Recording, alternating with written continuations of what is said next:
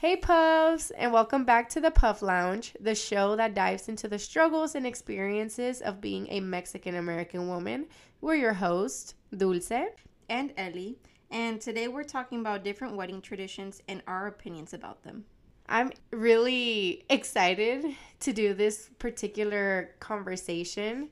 And this one actually came to mind because I was scrolling through TikTok, like always, and I came across this video on a page called Plus One Planning. And she posted a video just talking about the history of different wedding traditions. And this one called my attention so much because there are such dark history behind a lot of traditions that I honestly had no clue about. And when I was listening to her talk about it, I was just like, what? Because a lot of them actually put down women a lot. I feel like it takes their value away. What were some of those traditions that she was talking about? Well, the biggest one obviously being marriage. So in the video, she was explaining how just the idea of marriage itself is or was a business transaction. So back in the day, women were viewed as property. When you were first born, you were the property of your family. You were the property of your dad. When that changed as you became older, they handed you off to another family, and then you became the property of your husband. So the wedding itself was the transaction of the women's ownership changing. So that's one of the ones she talks about in the video. And that one I kind of knew because I feel like that's probably one of the most known ones that she talked about. Yeah. But then, she kept talking about it and I was just like, oh my God, like women just had it bad, man. So, I think with that, just being seen as property, we're not even seen as a person, or at least during those times, right? Right. We are not even seen as a person. So back then we had no individuality. So you became your husband, basically. Mm-hmm. Like you were basically non-existent and your husband owned you and everything that he said it goes. So basically you lost everything about yourself as a person. Mm-hmm. And I feel like that also was the instance, not just because of, you're owned by them, but also things that were placed as a law.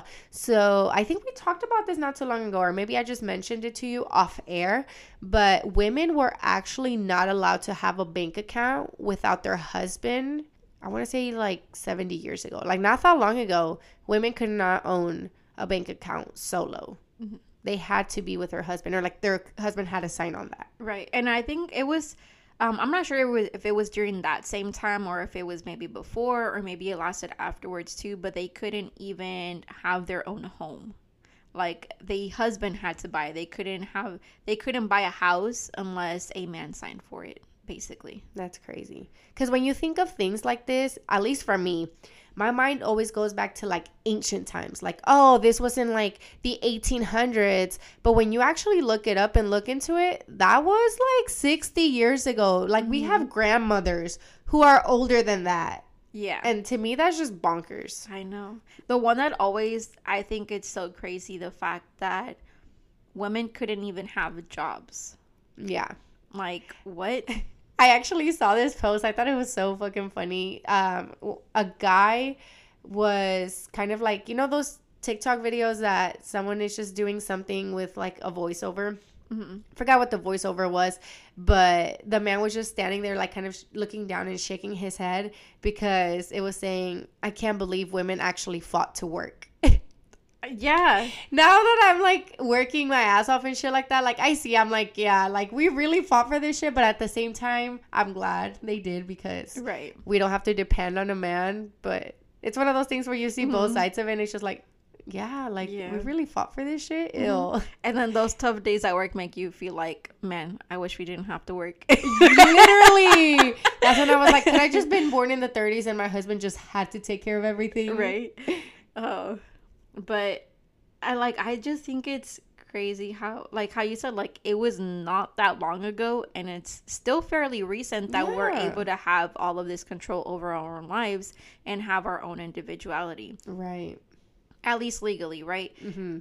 speaking, and it's crazy that we had to fight the government for that. And it's just, those views were just so, what's the word, misogynistic? Am I even saying that right? It sounds right.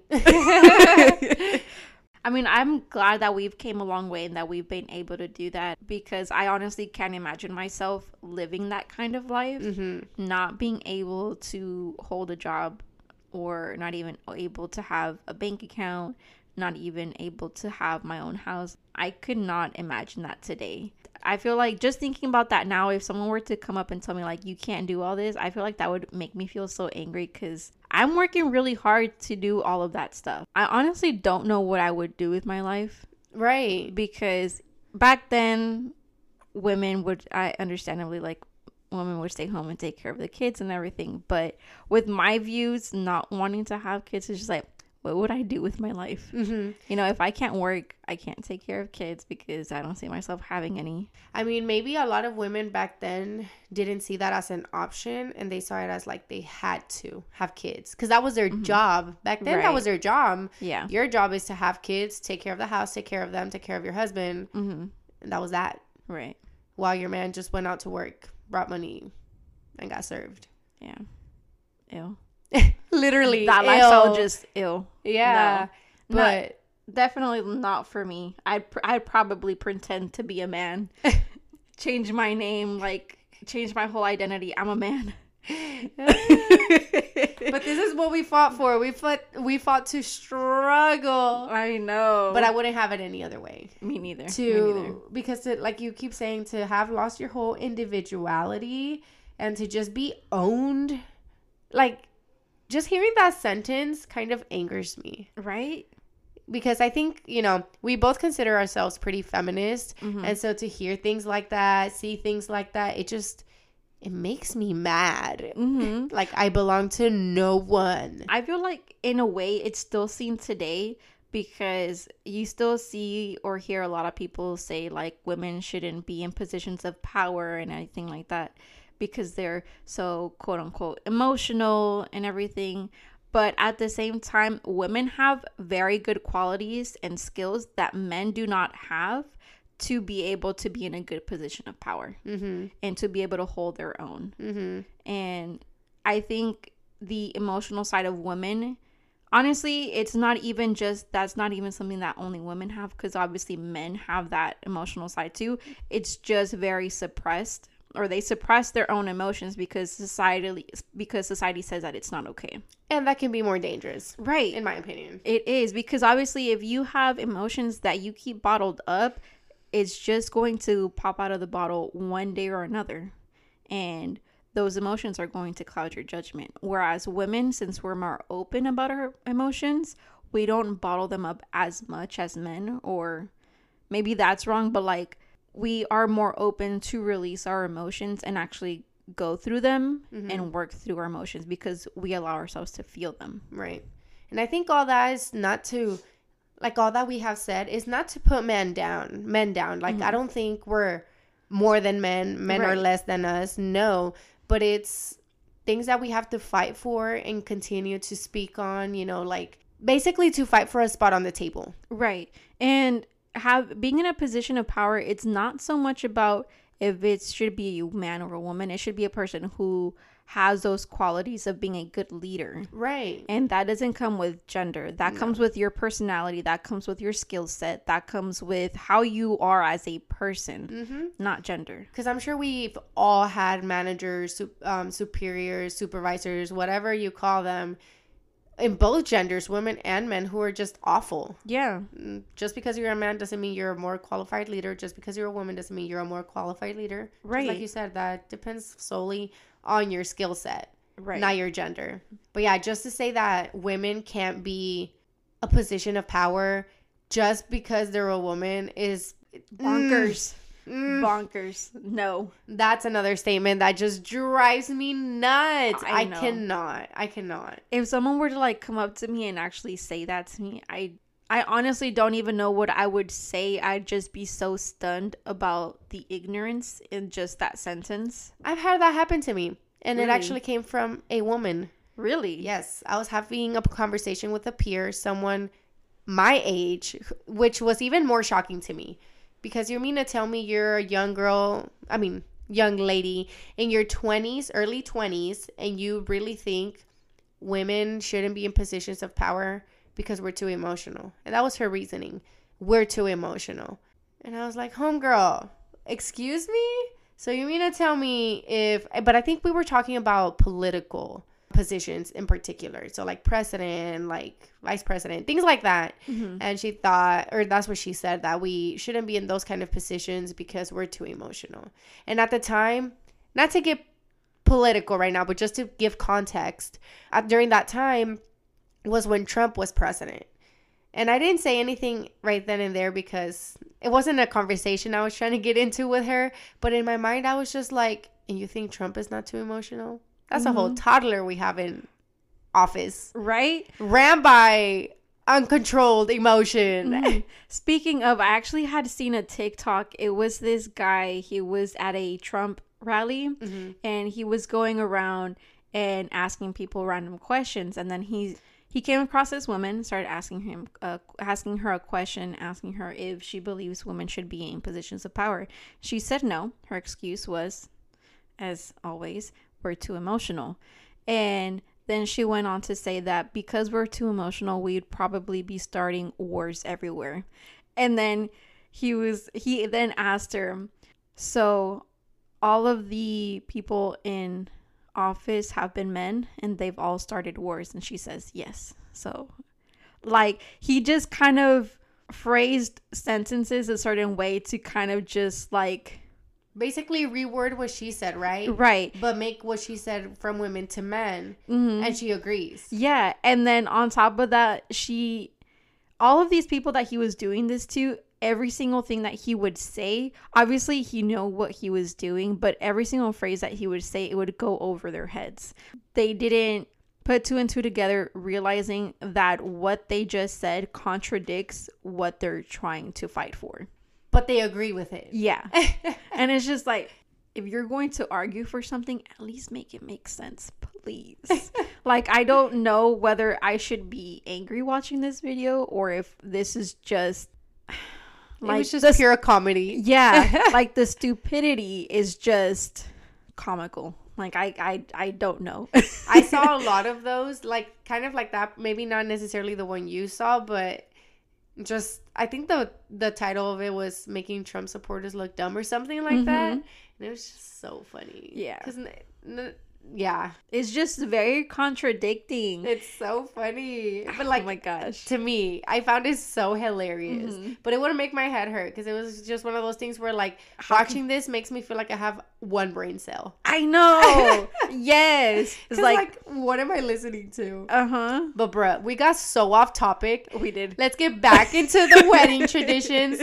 So we talked about the wedding itself. I think that's the only thing we've said so far, right? Yeah. So one that I thought was so interesting and I guess a little, I don't know if sad would be the word, but is the wedding veil. So because, the wedding is this is what I was trying to say earlier, because it was a transaction, probably 99% of the time, it was always against the bride's will. It was always an arranged wedding. Right. The parents were the ones that decided who was going to marry who, what family was going to go into what family. And a lot of the times the bride had never even met the groom and vice versa. Like they didn't know each other. If I'm not mistaken, back in the old days, they would meet each other the day of. Yeah. It was the day of when they would meet. And to me, that's crazy. Can you imagine being like your parents coming up to you? And honestly, what blows my mind most is how parents could do this to their daughters. How can you as a parent be like, I'm sorry if you're going to be miserable for the rest of your life, but we need to do this to climb up the social ladder. I feel like that's just very sad. Shallow. Yes, and sad. Like you're really willing to do that to your daughter. Right. I don't know. Maybe we say that because we've grown up in such a different time, so we're able to think that way, but maybe the women back then just couldn't even form those thoughts in their head because they didn't know any better. I mean, or maybe they knew that that's not something that they wanted to do. But of course, as women back then, you're oppressed in society. So you literally, your word means shit, means nothing. Right. You have no word because your word is your husband's word. Yeah. Because they could have also thought, well, then, yeah, okay, let me not get married. But then what am I going to do? Mm-hmm. Can't own property. Right. Can't have a bank account. Right. Can't vote. Because I wouldn't. Can't work. Yeah. Because I wouldn't doubt it. Like, not all moms thought that way. And they probably didn't want to give their kids away like that. But they had no choice. Yeah, you're right. No, and it's very sad. But because of that, one of the biggest traditions in weddings are wedding veils. Mm-hmm. And I found this article that kind of spoke in the way that video that we talked about earlier spoke. And I'm just kind of going to go over what it says about the wedding veil. So it says, arranged marriages are often cited when discussed, as the origin of the wedding veil. When daughters were considered a commodity to the family, a marriage was a way of stealing agreements between families and increasing assets. A bride and groom would likely meet for the very first time on the wedding day at the altar. So the veil was used to obscure the bride's feature, only being lifted after the ceremony. And that was in case, this is so fucked up, in case the groom found the bride ugly. Like, you're fucked. You're already married. Can't do shit about it. What the fuck? My daughter's yours now. And you either, like, whatever the arrangement was, whether, oh, you have to pay me now, or now she's into this wealthy family, or I don't even know what kind of trades they used to do back then. But yeah, it was basically, so if the bride was too ugly, her face was covered throughout the whole ceremony, so the groom couldn't back out. What the fuck? And then they went on with the ceremony, did everything, boom, boom, said and done, sealed, delivered. And then the bride would take off the veil. And reveal herself. Yes. Bro, fuck no. That is so, that's funny as fuck to me. It's so fucked, but it's so funny. What the fuck? So I just can't even, like, picture marrying someone that I've never even met. Hell no. Yeah. But honestly, I feel like there's a stretch of that in now society in the sense of, like, sex. Mm-hmm. So, there's still a lot of people out there that don't believe until having sex until marriage, which is fine, perfectly fine. I don't judge those people. But like you and I, we have those mindsets of, I cannot imagine marrying someone I have not had sex with, because what if it's awful? Right. I feel like that's an extension of that. I can see that. You know what I mean? Like, there's people that are willing to risk it for the brisket. Yeah. For the brisket or for the biscuit? They both rhyme, so. Remix! Making my own saying. No, but, like, okay, we still see that today, too, though, because what's that? There's that one show where they get married and then they don't even know who they're marrying. Oh, the Netflix show? Yeah. Love is Blind. Yeah. I've never watched it. I just always thought it was so kind of stupid. It is stupid, but it's so addicting. Netflix reality shows have got to be top tier. I don't know. Top tier, but bottom tier at the same time. Like, it's so bad, and it's so edited, and it's so, like... It's so bad you can't stop watching. Yes. But it's a little different, though. With Love is Blind, though, it's like a social experiment to basically see if you can fall in love with someone sight unseen, and if you're willing to follow through with the marriage. But with that, you don't have to marry them. So, like, they talk in pods. So, basically, they're, like, behind walls. There's a wall dividing them, but they can hear each other. Okay. And so they go on dates for, like, I think it's, like, 10 days, maybe 14, maybe. Okay, let's say 2 weeks for the sake of it, because I can't remember specifically. And for 2 weeks, there's, I believe, like, 12 girls and then 12 guys. And they all date each other the first couple of days. And then they, like, star which ones are their favorites. And then they focus on those people. And then they just keep going on dates and dates and dates, but never see each other's face. And then the guy decides to propose. Sight unseen, because you're falling in love with, like, the inner part of that person. Okay. Their personality, their values, their all that. Without there being any physical attraction, obviously, because you don't know what they physically look like. And I think that's just a social experiment to see if looks really do matter or not in the real world, which they do, because in the experiment a lot of people like see each other and they're just kind of like yeah, fuck, like your face does not match your personality and your voice. And a lot of them have said that, which is a little fucked up sometimes, but I mean, that is reality. I am a believer that attraction, or at least physical attraction, is a huge component of how a relationship works. Because obviously, if you don't find your partner, like if you don't find a person attractive, it's not going to incline you to go up to them and get to know them. You know what I mean? Right. So I feel like it's not it's not like the main thing that makes a relationship work, but it plays a huge part in it. Anyway, the main thing that I was trying to say is that physical attraction is a huge part in it, but it's not everything in a relationship. Right, absolutely. And I agree with you 100%. That's what I was trying to say. Sorry. No, you're good. So like you can start talking to someone, but at least this has been in my case, where I've found someone attractive and I've like started talking to them, but as soon as I started talking with them, within like the first 10 minutes, I've gotten to know their personality, and I don't like the personality, I lose all of my attraction to them. I was just like, no.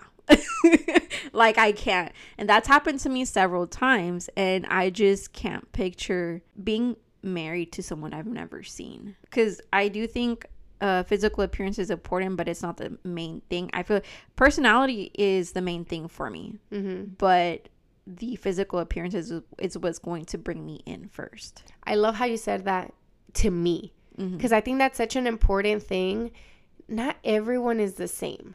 Like someone physical attraction can be taught, like number one, right? Somebody else, it could be personality, because I know some people, if they don't find you necessarily the most physically attractive, but they like love your personality, they can get there physically, and vice versa.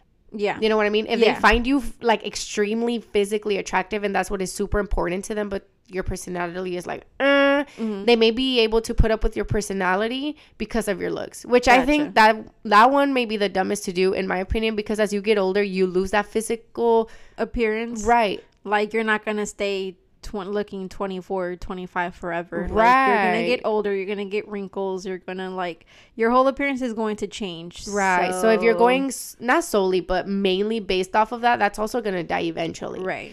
But as opposed to a personality, that's pretty much going to stay the same. It may change a little bit over time, because, you know, I feel like when you get older, you may be grumpier or you may get more chill. Yeah. Like your personality can change, but a tad. It's not going to be as drastic as physical change.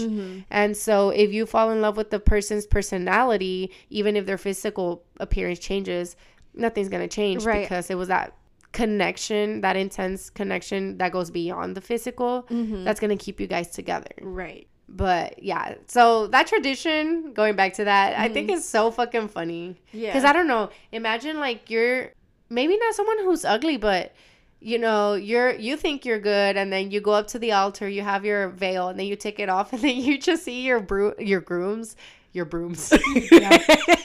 groom's face, and it's full of disappointment. I feel like I would cry and just be like, fuck you, bitch. I know.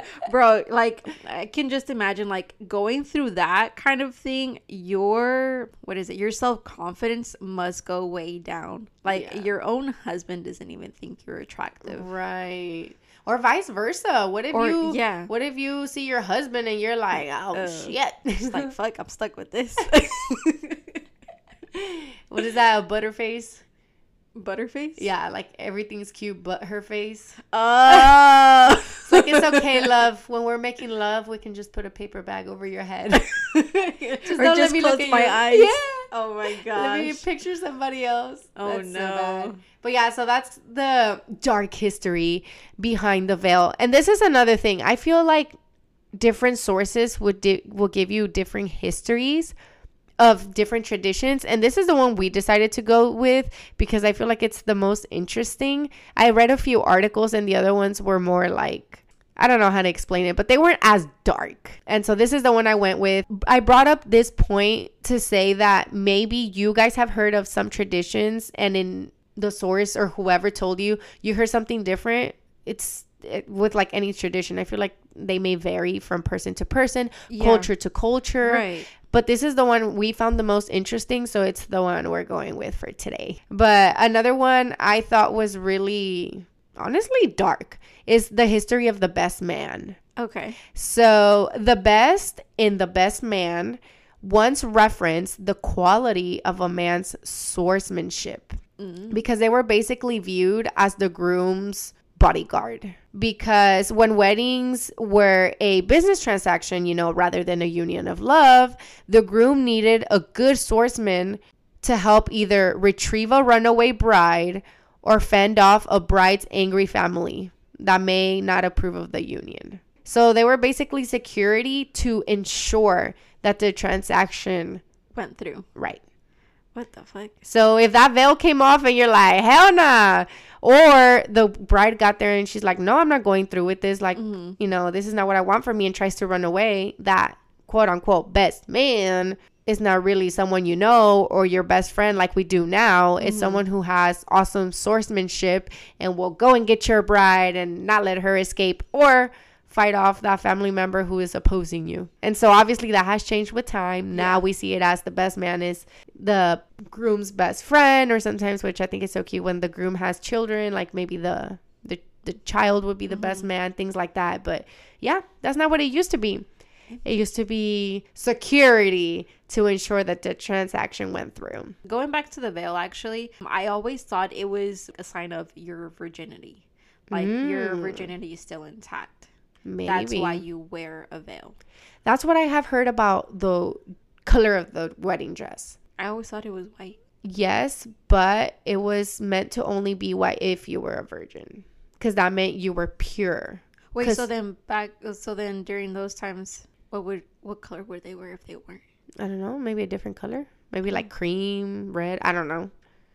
But yeah, white signifies purity, and it meant that you were pure, meaning virgin. Not applicable to us. No, because I remember one time I was talking about how I wanted my wedding to go, because as women we always talk about that with our moms. And one time I was just talking about it with my mom, and I told her, yeah, this is the wedding dress I want, and I went into like the detail, like the style, the color, blah blah. And as soon as I told her white, of course, she just started laughing, and I was like, excuse you, what's so funny? And she was like, that's meant to be for when you're a virgin and you're not. And she just started cracking up. I was like, excuse you? Ouch, first. And two, what else am I supposed to wear? In my opinion, well, not always, but I feel like whenever it's not white, it just looks tacky. Like if you walk down the aisle with a purple dress, I feel like that just looks like a quinceañera. You know what I mean? I can see that, especially if it's styled a certain way. It can look like a quinceañera, but I feel like I can picture it. Okay, because I'm going to be honest, I don't want my wedding dress white. I do want it kind of like a cream or tan color. Well, we've talked about this off air. I actually want to make my wedding dress. Yeah. But you actually have a very off tradition ideas that you want to do about your wedding, or just weddings in general, marriages in general. Yeah. So let's bring that up, because that's kind of interesting. And I want to know if maybe somebody else has the same opinion as you. So kind of tell me about what you were telling me. So let's talk about what you were telling me not too long ago about how you don't really think marriage is like I don't know how to word it. Yeah, I honestly don't know how to word it either. The only way I know how to word it is by explaining it. Okay. The way that I see marriage, it should only be defined by, or this is my point of view for me anyway, within what my marriage would look like in the future. It's defined by me and my husband at that time. I wouldn't want to get married through the church, or I wouldn't want to get married legally, but I would still consider myself married with my husband if we consider ourselves that. And I know, like I had said, I do want the wedding ceremony and everything, but even if we don't have an actual wedding ceremony, but we want to consider ourselves married, I'd agree to that too. I feel like a marriage shouldn't be defined by a church or by the government. It's defined by the people within the relationship. The same thing, similarly how you would see kind of just like a relationship with boyfriend and girlfriend. Relationship of boyfriend and girlfriend isn't defined by the church or by the government. I see that similarly. And marriage is just like a further step of your commitment to that person or to the other person that you're in the relationship with. So like the way that I see it is boyfriend and girlfriend is you're spending that time with them, and obviously you might have an idea that you may want a future with them, that you do want a marriage, you do want kids, or you do just want to spend the rest of your life with them. And I think that's where marriage comes into play. But within that dating scene of like boyfriend and girlfriend, it's not a for sure thing. And you still have the option of like leaving, of course, before it gets to that committed part of the relationship in marriage. Wait, so do you not want to get married through the church or legally because you want to be able to leave easier? No, I don't want to leave my husband in the future. I don't feel like it should be approved of by the church and by the government. It should only be approved by me and my husband. Got it. Okay. Yeah. So like if you get married through the church, you don't want to go through the annulment process for you to be considered like separate. Right. I don't even want to go through the whole process of them saying that we're considered married. Mm-hmm. Like I don't want to give them the power to say that we are married. I feel like that power should be within me and my husband. And just because this part sounded confusing, so you're saying you do want a ceremony. So with that being said, you don't want to be married through the church. You don't want to be married legally. So by you saying you want a ceremony, you basically just want a party because you don't want it officiated. You don't want it, what's the word? Officiated? Mm-hmm. You don't want it officiated by either someone of legal power or a priest. Right. So you just basically want a party to celebrate the relationship. I feel like party's such a bad term for it. I feel like you just want a ceremony. I want a celebration of our love with our friends and family. Okay. Like I want them to be a part of that love that we're sharing, mm-hmm. and kind of unifying everybody together. Okay. That's the way that I see it. It's not so much as an excuse to like go party, like, you know, go drink, have fun, shit like that. No, like I want that to like, I still see a ceremony as symbolic because of the purpose of it. And the purpose being we're celebrating our love together and we're sharing that with our friends and family. But it's not, like I said, officiated by someone with the power of legally marrying you or mm-hmm. a priest. Yeah. I would only consider doing it if my husband felt that it was important to him. Then yeah, I would consider it. And I wanted to bring this up because when you first told me, I thought it was so weird and interesting because I've honestly never heard that before. Because and I'm not saying this to sound disrespectful, and I respect your opinion, but it sounds like a just glorified boyfriend-girlfriend situation. You know what I mean? Because it's not like, I don't know, because I picture someone being like, yeah, we're husband and wife, but we're not legally married. Okay, you're not legally married, but you're married by a church. No. Like, if someone told me that, I'd be like, okay, then you're not wife and husband? I feel like in conversations, though, whenever you talk about, oh, it's me and my husband, nobody's really asking you, are you married, like, legally? Are you married by the church? Yeah, and I don't think they would ask that in first conversation. I'm thinking more in conversation, like, if I know this either person or both people well, and, like, we've had, like, it's a friendship, and then mm-hmm. it comes up in another kind of conversation, not when I first meet someone, because you're right, I don't question them. Like when someone says, oh, my wife, I'm like, okay, cool. I'm not gonna be like, who married you? Married by the church? What church?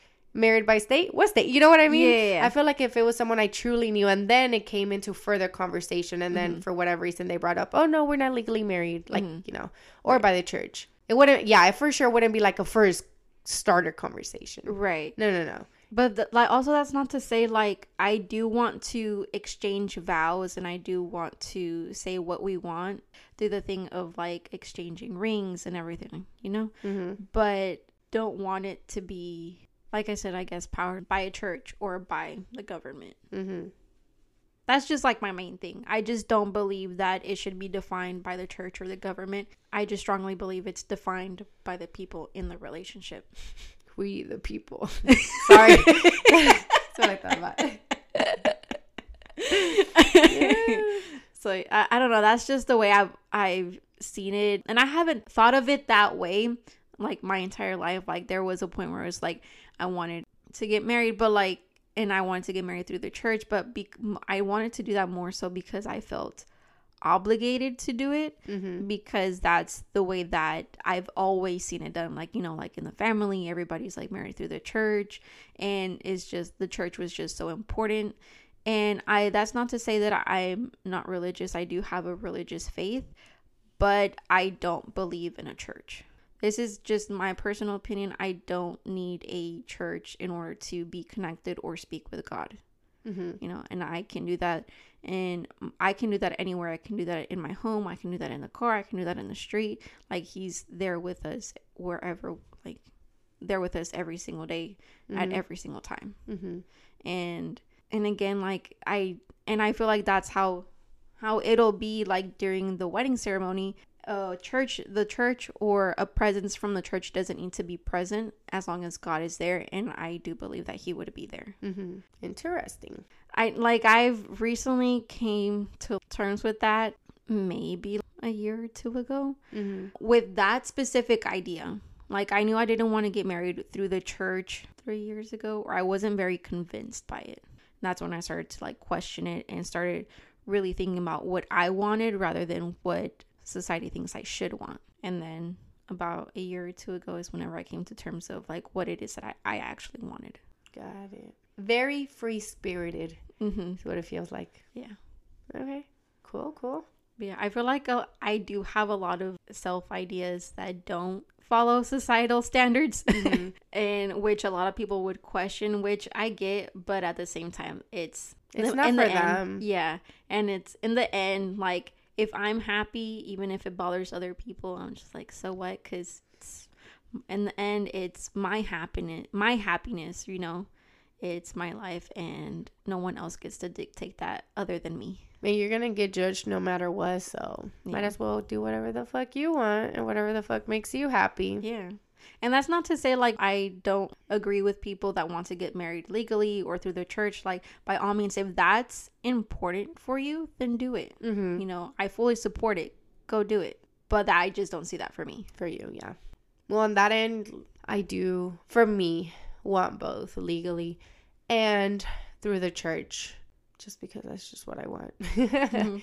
But we also talked about that a little bit off air, how you don't necessarily think it's fair that legally everything should be split down 50-50 if you were to get divorced. Oh, yeah. So, like, my idea is, if this is not just, like, for my protection, I'm also thinking about what my husband would want, right? Like, if I were to get legally married because it was important to my husband, I would definitely get a prenup, not just to protect what I've built for myself, but for his own protection too. Because if he's worked years for something that he's been working on and that I've had no input on whatsoever, I'm not going to be petty and say, oh, well, we were married, I deserve half of that. No, I put no effort into that. That's not mine. And the government shouldn't give me any of that. Same way that if I made something for myself and I've put in all of my effort, but my husband hasn't put any effort into it, he doesn't deserve that part of my stuff either. I've heard a lot of men make that particular argument. And I say men, again, not to attack. I feel like every time we make these conversations, like, we honestly do not mean to attack or put men down in any way. Right. It's just the way it's been put is how we have to word it. But the reason why I say I hear men making these arguments is because, generally speaking, men are the ones that get half of their stuff taken away and given to the wife. Right. And so whenever I do hear men saying, oh, well, you haven't worked a day in your life, why should you get half of the shit I have? Like, you haven't worked. I worked for everything. And I used to agree with them. So like you were saying, they didn't put anything into it, so why should they get half? Until I heard this, I think he was a divorce lawyer or a family lawyer, one of the two. He was talking about how, yes, they did not put any physical work, any hours into that particular business, but what were they doing behind the scenes that allowed you to have that success? Were you having to be at home dealing with your kids? No. Were you doing the grocery shopping? No. Were you cleaning the house? No. Were you cooking? No. Were you meal prepping? No. Who was doing that? Your wife. And so, yes, she did not work a day in her life at a job, but she worked more than you at the house. And that's what allowed you to be successful and have the success that you have. So yes, she does deserve half of the shit you have because you're there because of her. Yeah. In those instances, yeah, like if that's what they want, then yeah, but that's not something that I would want for myself. Right. Because I'm not going to be the one the stay-at-home mom that takes care of the kids, cleans the house and everything. Yeah, but I'm not saying you have to be a stay-at-home mom, but even like, okay, let's say because there are partners out there that do 50-50 as far as like paying bills and all that, but they still do 100% of the job at home. Yeah. You know what I mean? So you don't have to be a stay-at-home mom for you to fully support your partner and for them to have the success they have. Like you can do 200% of something for them to have that 100% into their business. And so by doing so, I believe you are entitled to compensation because you took time out of your life to make shit happen for them. Yeah. And that doesn't mean staying at home taking care of the kids always. It may look in a million different ways. Yeah. And so I think in that aspect we can agree to disagree, but I feel like in a lot of aspects, and not just women, like men too, because they're the way society is moving, there are a lot of women that are the breadwinners, and they're the ones working, and the men are more behind the scenes. I don't see why they are not allowed, or why they shouldn't be allowed to have maybe not 50%, but some compensation for helping you get to that success level. You know what I mean? Yeah. No, I get what you mean. And by all means, I do agree with you.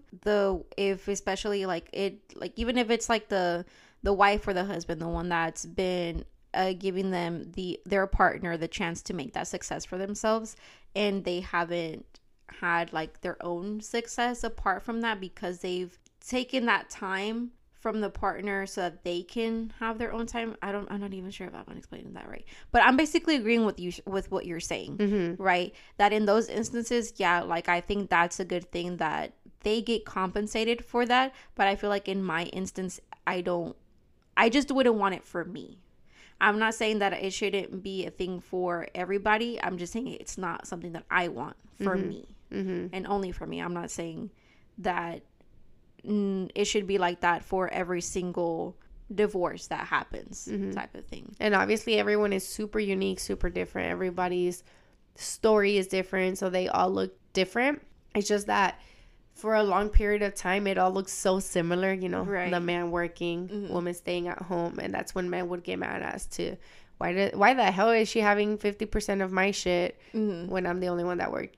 Yeah. And that's that, like I just said before, like, yeah, I used to be like, I mean, they're right. The woman hasn't worked.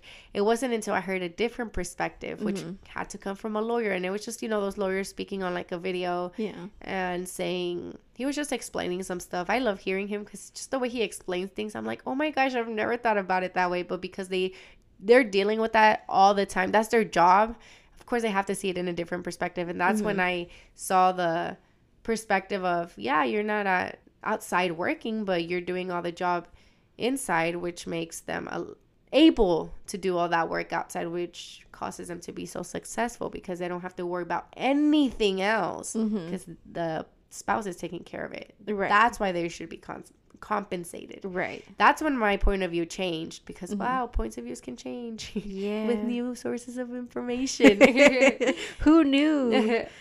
But yeah, after that, I was just, I don't know. I was kind of mind blown when I first heard that because it's one of those things that you're like, dang, I've never thought about it that way. Yeah. And then when I heard that, I was just like, oh my gosh, he's so right. And so now when I hear, you know, women or men winning this or that after everything they've done and supported, and I'm just like, yay. Good for you, bitch. Good for you. Yeah. But no, I do want to elaborate though. I feel like the reason that I want that for myself is because obviously I've already talked about I don't think I'll see kids in my future. So obviously by not having kids, I'm working towards my own success. And I would obviously, if there's no kids, my husband's not going to have to worry about kids either. So of course he's going to be working towards his own success, which is why I bring up the prenup. Like if he's building his own thing and I'm building my own thing, I'm not going to take what he's built for himself and he's not going to take what I built for myself. So in this case, I feel like the businesses or the success or whatever it is that we're making is the kids in this end. Does that make sense? Yeah. Because when you take kids away from that factor, it does change a lot because kids take up so much of your time. So, of course, if you're working on a business, you can't, I mean, you probably could, but it would be very tiring. Realistically speaking, you can't give 100% of yourself to your children and 100% to yourself into your business. Right. And so if you take children away from that factor, it changes the whole equation up a lot. Yeah. Because you don't have a whole human being. So I think with all this, if it were to be the case that we get legally married and that we get a prenup, it's not something that should be or that is needed in every single relationship. But that's just what I see for myself. And I think the only thing that, obviously I haven't thought of all of this all the way through because of course I'm not there yet. Right. But the only thing that I would see would be like, let's say me and my husband were to create something together, like some sort of success together where we both put equal input and everything, then that's where I don't know how that would look like. But of course I'm not at that point of my life, so I don't feel like I need to have that part figured out. Yeah. So and of course, like, you know, I say this now, but I'm not saying I'm going to think this exact same way 10 years from now. Because, you know, points of view change. What? So that's just my point of view as of now, right? And I think that's more so because of how I'm living my life right now. So and I'm pretty sure my life will change in a few years, and so will my mindset, so will my point of view, and so will my wants and my needs. And your brain. And my brain. So. Because you haven't hit the age, scientifically speaking, of when the woman brain stops developing. You have about, I think, 2 more years until it's fully developed. Yeah. And I think even then, after you've reached that point of a fully developed brain, your mind is still going to change. Your perception is still going to change. So regardless if I'm 27, if I'm 35, 40, 50, my mind is still going to change about what I want and what I don't want. Yeah. Experiences change you. Yeah, for sure. But yeah, so that's another thing that probably society wouldn't deem as acceptable. Normal? What? Or not necessarily acceptable, but what you said, normal. Yeah. Because it's not seen very often. But prenups? Yeah, the prenup. Why, I honestly think they shouldn't have such a negative connotation to it as they do now, because I feel like they're looked at as offensive, but it should just be looked at as like insurance for both of you. And it shouldn't be like one-sided to one party, like, oh, it's meant to protect the richer one or the man or the woman. No, it should be looked as to protect both. I don't know. I feel like that also varies from couple to couple because everyone's story is so unique. What may look right for me and my significant other may look completely different for you and your significant other. Right. But the concept in general around prenups shouldn't be so negative. Yeah. I get in some cases it is negative because of course there is still relationships out there where they sign the prenups because they don't want their partner to take their success or their finances or whatever it may be that they have for themselves or that they grew up with, and then they just are more financially stable than their partner. Then I feel like in that instance the prenup is made out of greed, not out of looking out for yourself and for your partner. So I feel like I'm doing the prenup out of, like, I'm not just being selfish about me, I'm also thinking about my future partner. You know, like, I don't want to take what he's built for himself. Got it. Yeah, like it should be looked at as a protection for both, not just one-sided. Yeah, I feel like my views around marriage or just relationships, or maybe not relationship, but just marriage, is not deemed as normal in society. Ella no es una niña normal. Bibi, ¿por qué no eres una niña normal? From La Familia Peluche. Oh my gosh, my sisters used to tell me that all the time. No es niña normal, es niña rara. I know. No fui una niña normal desde que estaba chiquita, anyways. Desde que nació era niña rara. I know. Fue adoptada. That's what they also used to tell me too. Es adoptada, por eso es rara.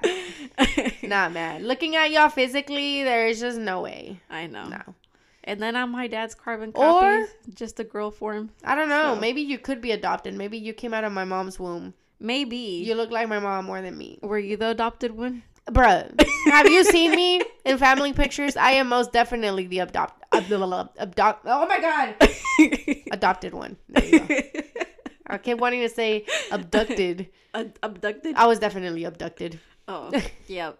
My mom abducted me. Damn. From the hospital? But yeah, physically speaking, I look nothing like the Aldanas, which is the family I'm I was gonna say closest to, but that's not the right word. The family that's present. Right. The family that abandoned me. Of course, because life loves to be ironic. I look like the family that isn't present. Right. Que nada que ver. Soy la copia de ellos. Porque my mom has shown me pictures, and dude, I'm my dad's fucking twin. And she said, carbon copy. Yes. And she says I look even more so like his mom, which is my grandma. But I have only seen like older pictures of her, like when she's already like in her 60s. And obviously I don't look like her because like she's so old. There's a huge age gap. Yes. Yeah. And she was like, man, but you should have seen her. Like I've seen pictures of her when she was in her like 20s. Like that was you. And I'm like, well, I need to see it. But of course she doesn't have access to it. He said copy and paste. Literally. Well, that's what my mom says. I'll take my mom's word for it. Gotcha. But anyway, back to topic. Oh my gosh, we love to skip everywhere. I know. Which is fine. It's fine. She's fine. We're all fine. Yes. One thing that I want to bring up before we wrap it up is taking your man's last name. Thoughts, comments, concerns? I wouldn't mind taking my husband's last name, but I will not give up my last name. If I were to take my husband's last name, his last name would be after mine. So, like, it would be Elizabeth Alejandra Aldana and then his last name. Would you hyphenate or just space? I'd just space it. Okay. Yeah. But there's absolutely no way I'm losing my last name. I feel very prideful to have my last name, and I'm actually very proud to be an Aldana, and there's no way I'm losing that last name. Absolutely not. No, thank you. For me, I don't think I would take it, and I don't even think I would hyphenate or space. I was born Dulce Mendez. I am Dulce Mendez. I cannot even imagine having another last name. And I've given this so much thought. I honestly have. And every time I think about it, no matter what way I think about it, I think it's just the feminist in me, where I'm like, I'm not your property. I'm not changing into you. I'm not putting your last name, bro. Like, why don't you change your last name to mine? Right. Like, yes, I understand that's not tradition, but who says we have to follow tradition? And when I used to have that conversation with my ex, because we were together for so long and we would talk about marriage all the time, because that's just what we thought we were going to do. We thought we were going to get married. We would have all these conversations, and he would get so butthurt because I would always be like, no, I'm not taking your last name. But why? Like, that's what you're supposed to do. Says who? Show me where the law is. Like, absolutely not, you know? And then that's when I would be like, well, how about you change yours to mine? Like, not even being funny, like, legitimately, why don't you change yours to mine? He'd be like, no. Why? Oh, okay. So tú no, pero yo sí. Hell no, bro. Yeah. Like, there's got to be an equal give and take there. But, I mean, of course, this idea isn't for everybody. So I know that there's people that do want to take their husband's last name. Yeah. But the way that I see it is, if I take my husband's last name and I lose mine, okay, so the person that I was for, let's say I get married now that I'm 23. So the person that I was for the past 23 years just doesn't exist. My last name means something to me, and me losing my last name, I'm losing a part of my own identity, and I'm just taking up his.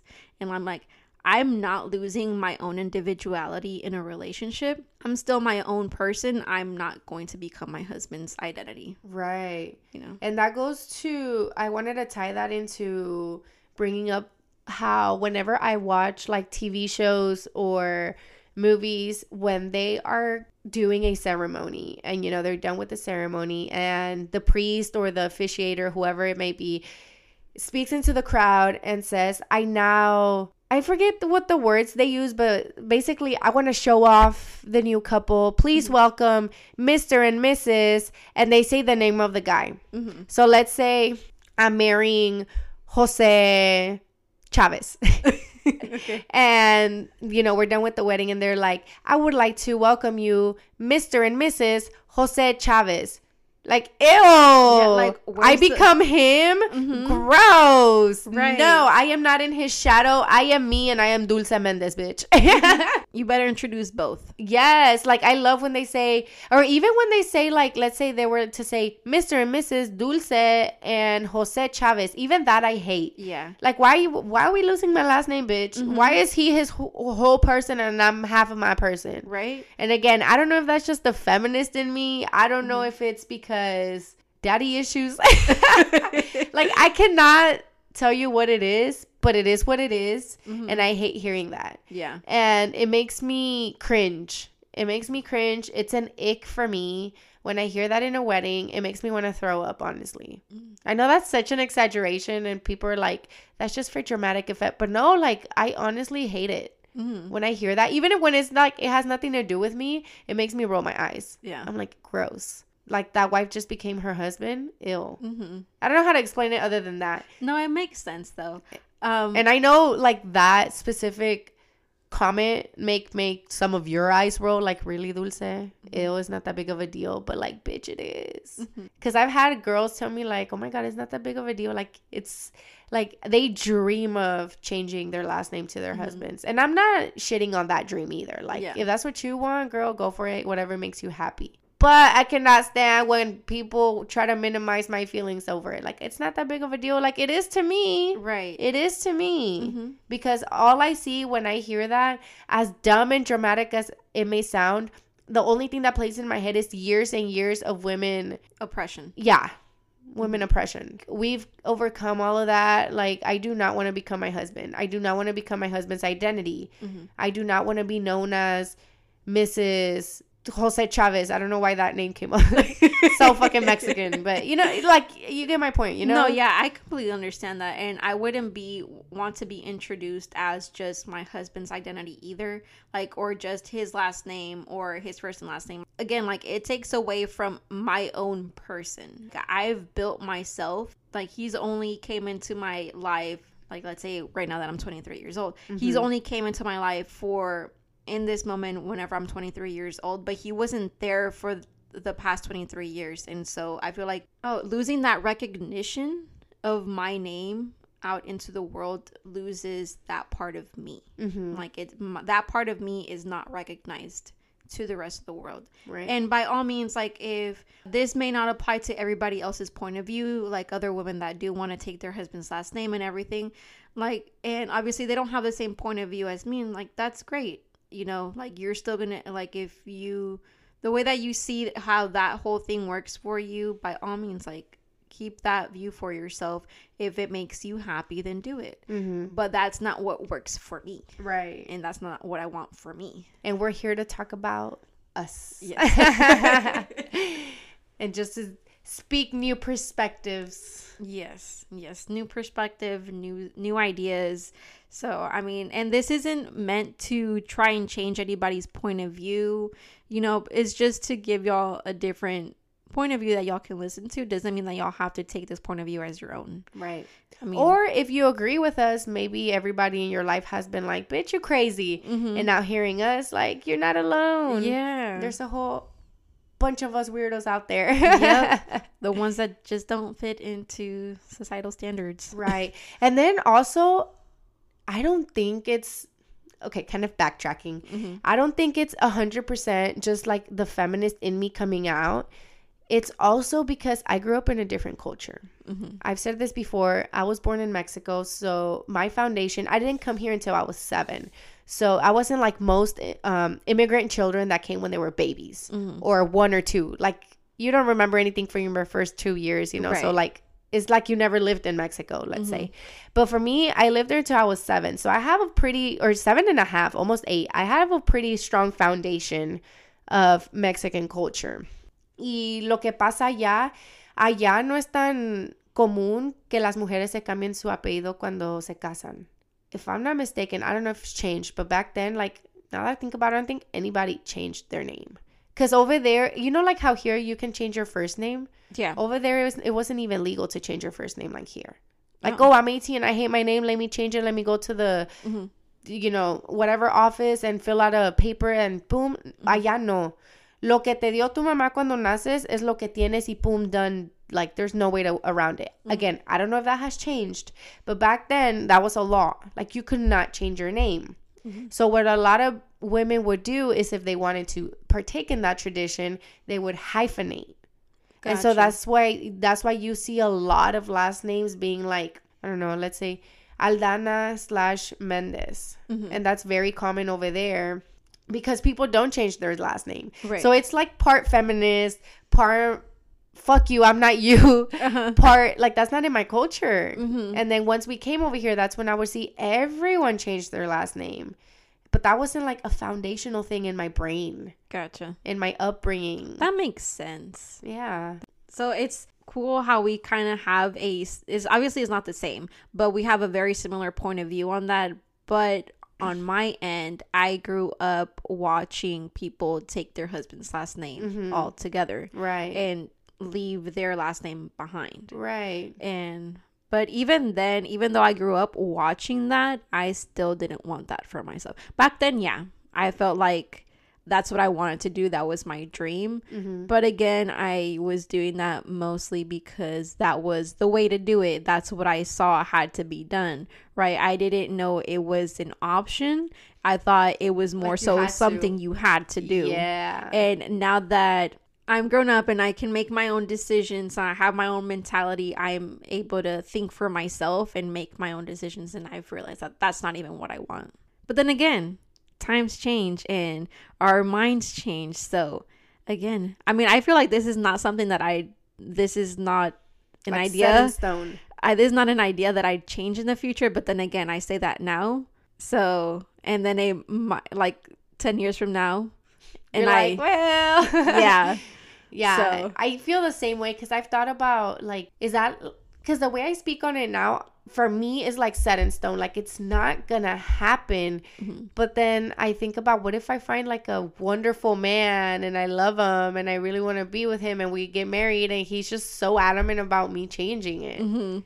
Because there are people that grew up that way and that's just what they want for their wife. I don't know if I would be like, well, fuck it, we're just not gonna get married then. I don't know. Because then it'd be like, well, are you willing to compromise? Am I willing to compromise? Do we hyphenate? Do we just fuck it? You know? Yeah. So I've thought about that too. Because right now it does feel very, like, it's set in stone. But if I meet someone who's amazing but has just a strong opinion, but on the opposite end, like, oh no, like, I want my wife to change her name. And I'm like, no. It's like, what would I do? I've thought about that scenario too. I feel like if I was in that scenario where my husband had that, like, no, like, you need to leave your last name and take mine, I feel like even in that instance, I just cannot. I feel like, and maybe it just might be my pride in my last name, but I cannot leave my last name. Yeah. I wouldn't. I feel like if in that instance, but we say that now. Right. But just speaking on how we view it now, I wonder if I would just hyphenate. But even that, like, I don't, because the way I'm Mexican, so I have my two last names. That wouldn't even be right. Like, Dulce Mendez, Dulce Maria Mendez Aldana, hyphenate, blah, whatever. Like, that just don't even. You already got 3 last names with that. That don't even sound right. That just, Yeah. So I've thought about that. Because even in, like in school and things like that, no one calls me by my 2 last names. But in all my documents, it's always Mendez Aldana. Because that's how it is on my birth certificate. Right. And so I'm pretty sure if I were to change it or hyphenate, it wouldn't be Mendez hyphen whatever. It would be Mendez Aldana hyphen whatever. And that just wouldn't, like, can you, like, me picturing it written, that just looks so funky. Like, I was actually I don't know why, but I was actually thinking about this today before we came here to record and everything. I was meant to be. I was actually thinking about what my last name would be and, like, being married, and I'm like, that'd be such a fucking long ass name, like Elizabeth, Alejandra, Aldana, and then on top of that, if my husband has a long ass name, like, let's say Hernandez or something like that, bro, that's 4 fucking long ass names. Imagine having to write. I mean, I don't even just. Yeah, that is. So on your birth certificate, you don't have your mom's last name? No. I only have my dad's, but fake I still, Mexican. But even then, I've always said, like, Elizabeth Alejandra Aldana Gomez, like, whenever I like say my whole name, I've always said Elizabeth Alejandra Aldana Gomez. See, but that's what I was gonna tell you about how Mexicans don't change their last name. Like, look at Mama Nena. She wasn't Aldana. She was Maria Elena Razo. I don't know what her second last name is. But, like, you see what I mean? Like, they don't change their last name over there. Yeah. And you keep your mom's and your dad's. Mm-hmm. And that's how Noah is. Gotcha. Yeah. I'm surprised. Like, I really thought whenever my son was born and on the birth certificates, you know, you have to write all the forms out. So you have to put what you want. I thought all the nurses were going to give me like, what the fuck, guys? Because I put my last name in there. Because I wanted to put my last name first. Because I think my last name is dope as fuck. Mm-hmm. I don't know. I just really think my last name is cool. Like Mendez. I don't know. It just sounds dope to me. Uh-huh. So I wanted to name Noah Mendez, because I just think it sounds dope, you know? Mm-hmm. But of course Jimmy was like super opposed to it, but I was like, okay, fine, if you have to be first, but like I'm gonna be on there. Yeah. So on my son's birth certificate, it was like if it was a Mexican birth certificate, because it's Noah Xavier Aguilar Mendez. Like, such a Mexican name. Pushed him out, bitch. My name gonna be on the birth certificate, bitch. Luckily his dad wasn't opposed to it. He was like, yeah, that's fine, and we're Mexican, so like, mm-hmm. He has two last names too. I don't know how the fuck we got on this topic, but we were talking about taking our husband's last names. Yeah, all that to say, you know, us Mexicans, we have long names, long last names, very long last names. Women don't take after their husband, really. Mm-hmm. I don't know if that has changed, so maybe they do now, and I know a lot did in the past, but it wasn't a common thing. Yeah. So that's how I grew up. I won't do it. And then, because I've also played with a lot of last names. Mm-hmm. Like, I don't know if you've ever done that with, like, my name and, like, guys I've dated. Uh-huh. I'm like, Dulce Aguilar, ew. Dulce, whatever, Hernandez, ew. Like, nothing sounds right. Yeah. Nothing like Dulce Mendez. Yeah. Like a match made in heaven. And I've thought about this, too, because you would think I want to change it because it's my dad's last name. Mm-hmm. And like, ew, nada que ver. Mm-hmm. So you would think like, oh yeah, the first chance I get to change my last name, hell yeah, because I don't want nothing to do with my dad. But like, I don't see it as a connection with my dad. Mm-hmm. I see it as a connection with me, because that's just how I was born. I didn't choose it. Like, it to you, I didn't choose that life. That life chose me. The Mendez life chose me. Mendez doesn't signify your dad to you. Mendez signifies you. Right. You know? And then I've thought about, what if like deep down it does signify my dad and my connection to him, and that's the only thing I have to him. So maybe that's why I'm so adamant about also not changing it. Mm-hmm. I've tried to psychoanalyze myself. Makes sense. I do that to myself so much too. So maybe somebody out there listening might be like, bitch, it's because it's daddy issues. Like, bitch, shut up. Probably. You don't gotta say it though. You don't gotta expose me like that, okay? I know I have daddy issues. But yeah, so all of these marriage traditions are freaking wild. Oh, would you want to wear a veil? I do, but I don't want it to cover my face. Okay. So what do they call it? A train? No? Oh, no, that's a long tail. Yeah. No, I do want a veil, but I want it like as a decoration on my hair. Gotcha. Not to cover my face. Okay.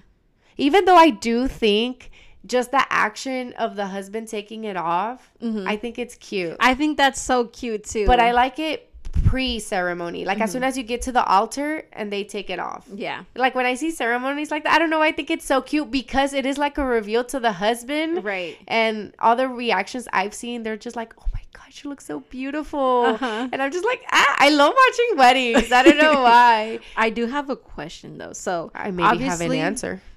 Maybe. So whenever the bride has the veil, and like, let's say it's covering her face and she's walking to the altar, and obviously the husband or the groom can't see the bride's face. So if they can't see the bride's face, can the bride see where she's walking? Yes, I believe so, because most of the veils, at least the styles I have seen, they're lace or pretty much like mesh, sort of. Yeah, so like see-through, but not really. So it's like, if it's on your face, you can see, like, you can see features, but you can't see like prominent things right about the face. I think you can just see enough to like be able to walk. Gotcha. And not trip and fall. Okay. Pretty sure. So obviously, like, the groom, I'm assuming the groom might be able to see like the main facial features, but they can't see the detalles. So like how the bride has her makeup done. Right. Like I'm pretty sure they can see some black behind it, like the eyeliner, the lashes, but they can't really see what it looks like. Right. Maybe they can see some red around the lip so they can tell it's a red lip, but they can't fully see it. You know what I mean? Yeah. Like it's like almost looking like at a blurry picture sort of. Right. Until they take it off and it's a clear picture. Exactly. This is probably like too much because like I'm not even in a relationship, but I've literally like planned out my whole wedding in my head. Homegirl has a whole Pinterest board. I do. I really do though. So, okay, for me anyway, like I would want, like instead of like getting a whole venue, I would want to rent out like a huge Airbnb with a huge, oh my gosh, that crack sounded disgusting. With there's a crack? Yeah, my voice. So I want to get instead of a venue, I want to get a huge Airbnb with a huge backyard and front lawn and everything, right? So that would be like the venue. That's where we're going to have like the ceremony and everything. And then instead of getting like catered food, I would want alguien que haga una taquiza. Yeah. And instead of like your traditional wedding cake, I will be a hardcore till I die. I will love cookies as my favorite pastry. So I do want a cookie cake, but of course I want my husband to choose whatever he wants. So like, let's say his favorite thing to eat is, let's say, cheesecake or whatever, like have a cheesecake instead of the traditional wedding. So we're going to have a cookie cake and then whatever he wants to, you know, so we're going to have two different kinds of cakes. There's nothing traditional about Ellie. No, absolutely not. Because especially, like, on top of that, not even the white dress. I want a tan one. And I want to design it myself. Shit, if I can learn how to, like, make it myself, I would. You can do it. YouTube, girl. YouTube. Or TikTok. I've actually already designed it. Now we just need the man. We have everything planned. We just need the man. Yeah. But yeah. I feel like for me, I would go the route of tradition. Yeah. I love traditional weddings. Those are really pretty. Just the way they look. I like going with like all white. What else do you have like that you would want in your wedding? So I want a traditionally white dress. I want a traditional wedding cake, like tier cake. I'm trying to think like what else is tradition. I do want to get married through the church and through state. So all that is more traditional as opposed to like what you want. What else would be tradition? I want it Mexican tradition. So like I want my husband to get thrown up in the air and catched. I want to do the thing where I forget what it's called, la cola de no sé qué. When you stand up on the chair, like me on one chair, my husband on the other, and he's holding the tail of the dress, and the people are dancing like in a line all around the tables and going under the dress, you know? I want to do that. I want, what else? I'm trying to think of like what's traditional. I want the bridesmaid. I want the groomsmen. So I do want to, like, what are they called? Court? The bridal shower? Bridal shower. Yeah. All that. So, quote unquote, everything tradition, like what's meant to happen. Yeah. In a wedding. I guess that's how I can word it, is what I want. Gotcha. Even though mine is very non-traditional, I still do want a lot of traditional aspects to my wedding. So like I still want bridesmaids, I still want groomsmen and like the maid of honor and like the bridal shower, whatever, and all that stuff. I think the only thing I want that's not necessarily how it's always been, but I know people do that now, it's just not as common. I don't want to get married in the church. Okay. Like I want to be in my venue because I want to get married by a beach. That is my dream. I want to get married at a beach. Pretty beach, not fucking Galveston. So I want a destination wedding. And I want the priest to come to to the venue. I don't want to be in the church. Gotcha. That's the only thing that I think would be like different. But just because you don't need the physical church, I don't think. I think you just need to have the priest there. Gotcha. And so I would want the priest to do the ceremony, but I don't want to be in the church. I don't want the church to be my venue. Gotcha. Because that's how a lot of people are. They get married at the church and that's their ceremony venue, and then they just move to like a venue for the party. Like no, I want that type that has like a venue, but it also has something outside for the ceremony, but it's all the same thing. Yeah, That makes sense. That's kind of like similarly how I see it in my head for myself. Like the Airbnb house, obviously, I do want like something huge. Right. That's going to be, and the outside is going to be where the ceremony is going to be taking place, and also, oh my gosh, Homegirl cannot talk to also where the venue will be at as well. Okay. So that's going to be the ceremony and venue. Yeah, so it's the same thing Yeah. as me, but with me, I want the priest there. Yeah. Because I do want it to be a sacrament. Which is one thing where I'm like, am I going to be able to find somebody in this society? Because, like, finding a good-looking young man who's Catholic, I don't know, man. Because I've had not a lot, but I've had a couple friends, different people try to set me up with different people. And I don't know why the first thing I ask, I'm like, what's their religion? Because I don't know, I'm very, like, I mean, if it's important to you, it is. especially if religion is very important to a person, that should not be taken off of your standards, especially if you value it, if you have so much value in it. For someone to just like dismiss it, that's like, you shouldn't dismiss it. If it's important to you, you shouldn't dismiss it on somebody else's account. Right. You know, if it's important to you, it's important to you, and don't back down from that. Right. Yeah, and I don't. So if anybody knows of a good looking Catholic boy, send him my way. Just kidding. But yeah. And it's not only because of the wedding thing. I always see it as because if I'm going to marry this man, like obviously I want to have his 100 children. And it's very important to me to raise my children in the Catholic Church. So why would I make that an issue firsthand by not marrying someone who doesn't value that? Because I've met people who get together with people who are not Catholic, and they're very strong. Like my mom. My mom is super Catholic. More than me, obviously. And she marries someone who's not Catholic, but he values her religion. And he's like, if you're willing, if it's that important to you, and like, let's say you want to get married through the church, I don't mind that. Like, I'm not that religion, but I will go and get my sacraments done so we can go get married by your church. So if it's something like that, then I'm also not opposed to it. I'm not like, you don't have to be born Catholic, but if you're not opposed to, and I wouldn't even say converting, but like just get some sacraments done so we can, because that's the thing. You cannot get married in a Catholic church if you don't have your sacraments. Gotcha. So if someone comes who's, let's say, a Baptist and wants to get, and is like, okay, yeah, no, that's fine, I'll get married with you through your church, but they don't have any of the Catholic sacraments, like, we can't. You have to have your baptism and first communion and confirmation. How long is that go usually? In order. How long is that process to do? Like, let's say if you're not even baptized through the Catholic Church, how long is that for the ceremony from the baptism to the confirmation? How long does that usually take? It's actually not that long as an adult, because when you do it as a child, it's like years. Yeah, because when you are first born, usually like as soon as you can, is when you get baptized. Like for me, we baptized Noah when he was 6 months, and that was considered pretty late. Like they do it when they're like newborns a lot of the times. But he was 6 months, and then you usually get your first communion around when you're in second grade. So I want to say it's when you're around 8 years old is when you can do it. And then you get confirmed as a teen. Obviously, that's over a long period of time from the time you're born to you're a teenager. So like what, 17 years?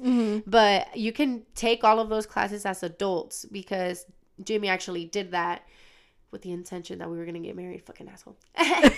Side note, but no, they also have adult classes where I think it's only a couple of months that you go once a week, and they just talk about different things. I don't know, because I didn't take those classes, but you go for a course of months, and then you get your first communion and confirmation done as an adult. But it's just months. Interesting. Okay. And it's only like once a month. I mean, oh my gosh, once a week that you meet. So altogether, you only go to about like 12 classes, maybe even less, maybe more. I'm not really sure. And then you go and get confirmation and first communion, and then you're ready. That's crazy. So that's a huge difference between 12 classes and 17 years. That's a huge difference. Yeah. But at the same time, it kind of makes sense, though, because as an adult, you probably grasp the information a lot better than you do as a kid. Because I remember whenever I'm going to be completely honest. Everything that was taught to me for mi bautismo, mi primera comunión, I don't remember anything from what was taught to me in like those classes. Yeah. And I was in those Sunday classes for quite a few years. But then again, that was back then in my childhood, and still, because it was such a long time ago, of course I don't remember a lot of that stuff. Right. So. And also they were only once a week. Right. It wasn't like an everyday thing. For me, I remember a lot of it because I would take those Sunday classes, and I went to Catholic school. Right. And me, on the other hand, I only went to Sunday classes. So I was only in church one day out of the week. Right. And then I was in public school. So. Right. And for me, that was 6 days a week. Because it was Monday through Friday school. I would have religion Monday through Friday. And then Sundays. Right. So I only had Saturday off. Right. And then during that time, my mom would talk about it anyway. So it's like 7 days a week for me. Yeah. So that there's a huge dynamic difference in that, because although we went to, back then we used to go to church every single Sunday, but my mom wouldn't really speak very much about it. Like it was, I would only hear about our religion like whenever I was at church. That's pretty much it. It wasn't really talked very much about in our household. Right. So, and so maybe that's also why we have very different views on it. Definitely. Probably. I mean, not only that, but I mean, obviously we're different human beings, but we also had different upbringings when it came to religion. Definitely. It was very like drilled in my brain, and don't get me wrong, it did get exhausting, and I did take a break from it for years because of it, because like I said, it was like Monday through Friday. I went to Catholic school. It was like, I mean, that's not the only thing we talked about, but of course you still had religion class. So it was every day. You still had to study for it. You had tests for it, just like any other academic class. And then I would come home. My mom would talk about it. And then Sunday, go to classes and then go to church. Yeah. And on top of that, it was very different from mine as well, because whenever we would go to church, it would only be me, my sisters, and my mom. My dad wouldn't go. So we would meet my dad after church, and then we would like eat and whatnot, but my dad wouldn't go. So it was just me, my mom, and my sisters. Same girl. It was just me and my mom. For different reasons. But yeah. Same. Just to like touch a little bit on it, I'm not going to go too deep on it. That's also a very different outcome, because although you were exposed to it a lot more, or pretty frequently, especially like if you were basically at a church, or because you went to Catholic school. Oh yeah. And then I went to mass twice a week, because then we would go to mass on Thursdays. Oh, for school. Oh, we would have school mass on Thursdays, and then I would go Sunday. Okay, so sorry, I just needed to add that. Yeah. So even more, so like how you said, like it was drilled into you, like the whole Catholic religion, and you still identify it very strongly, and you still go to like church, and you still are very interactive with the church. I work at a church. Right. Exactly. Yeah. And then I do want to point out, like, my dad, he was brought up in a very similar manner where it was very drilled into him, or at least the way that he would speak to me about it, you know? It was very drilled into him, and by all means, he still identifies like as a Catholic, but he doesn't interact with the church very much. So like he doesn't go to church, he doesn't like read the Bible, and he kind of has a similar view as I do, like that you don't have to be in a church or read the Bible in order to connect with God. Like he's with us at all times, and you can speak with him whenever you want to speak with him. And so that's how he is. So just seeing kind of like those different outcomes but similar upbringings is very kind of cool to see, you know? Yeah. And I would say that he was probably raised in a stricter way, because I feel like Papa Luis and Mama Nena were more hardcore than my mom is. Probably. Because like Papa Luis would get up. Papa Luis is our grandpa, but we call him Papa Luis. He would get up every single morning, if I'm not mistaken, at 4 or 5 a.m. and pray the rosary every single day. I think my mom does that now. I don't know if she's always done it, but I don't know. I just feel like my grandparents were more hardcore than my mom is. So I feel like your dad was brought up a little more than me. And then if I'm not mistaken, I think they went to Catholic school all the way up to high school. Like they graduated from Catholic school. Oh. I did not. I only went 5 years, from 4th grade to 8th grade. Okay. So that was also different. Well, no, I'm lying, because then I also went to Catholic school kinder and first grade. Kinder first, 4th, 5th, 6th, 7th, 8th. And then I went to public. I think, if I'm not mistaken, I think our parents all the way through. So, I mean, theirs was a little more. Yeah. And then on top of that, you can see the difference, too, between your mom and my dad. Because obviously they had a very similar upbringing to each other. The same upbringing, as in, like, the religion was drilled into them very hardcore. But at the same time, your mom is very interactive with the church. She works at a church, too. No, she works for a public school. Oh, I thought the school was at the church. No. I work for a church school. She's a catechist. That means she teaches Sunday school, but that's volunteer.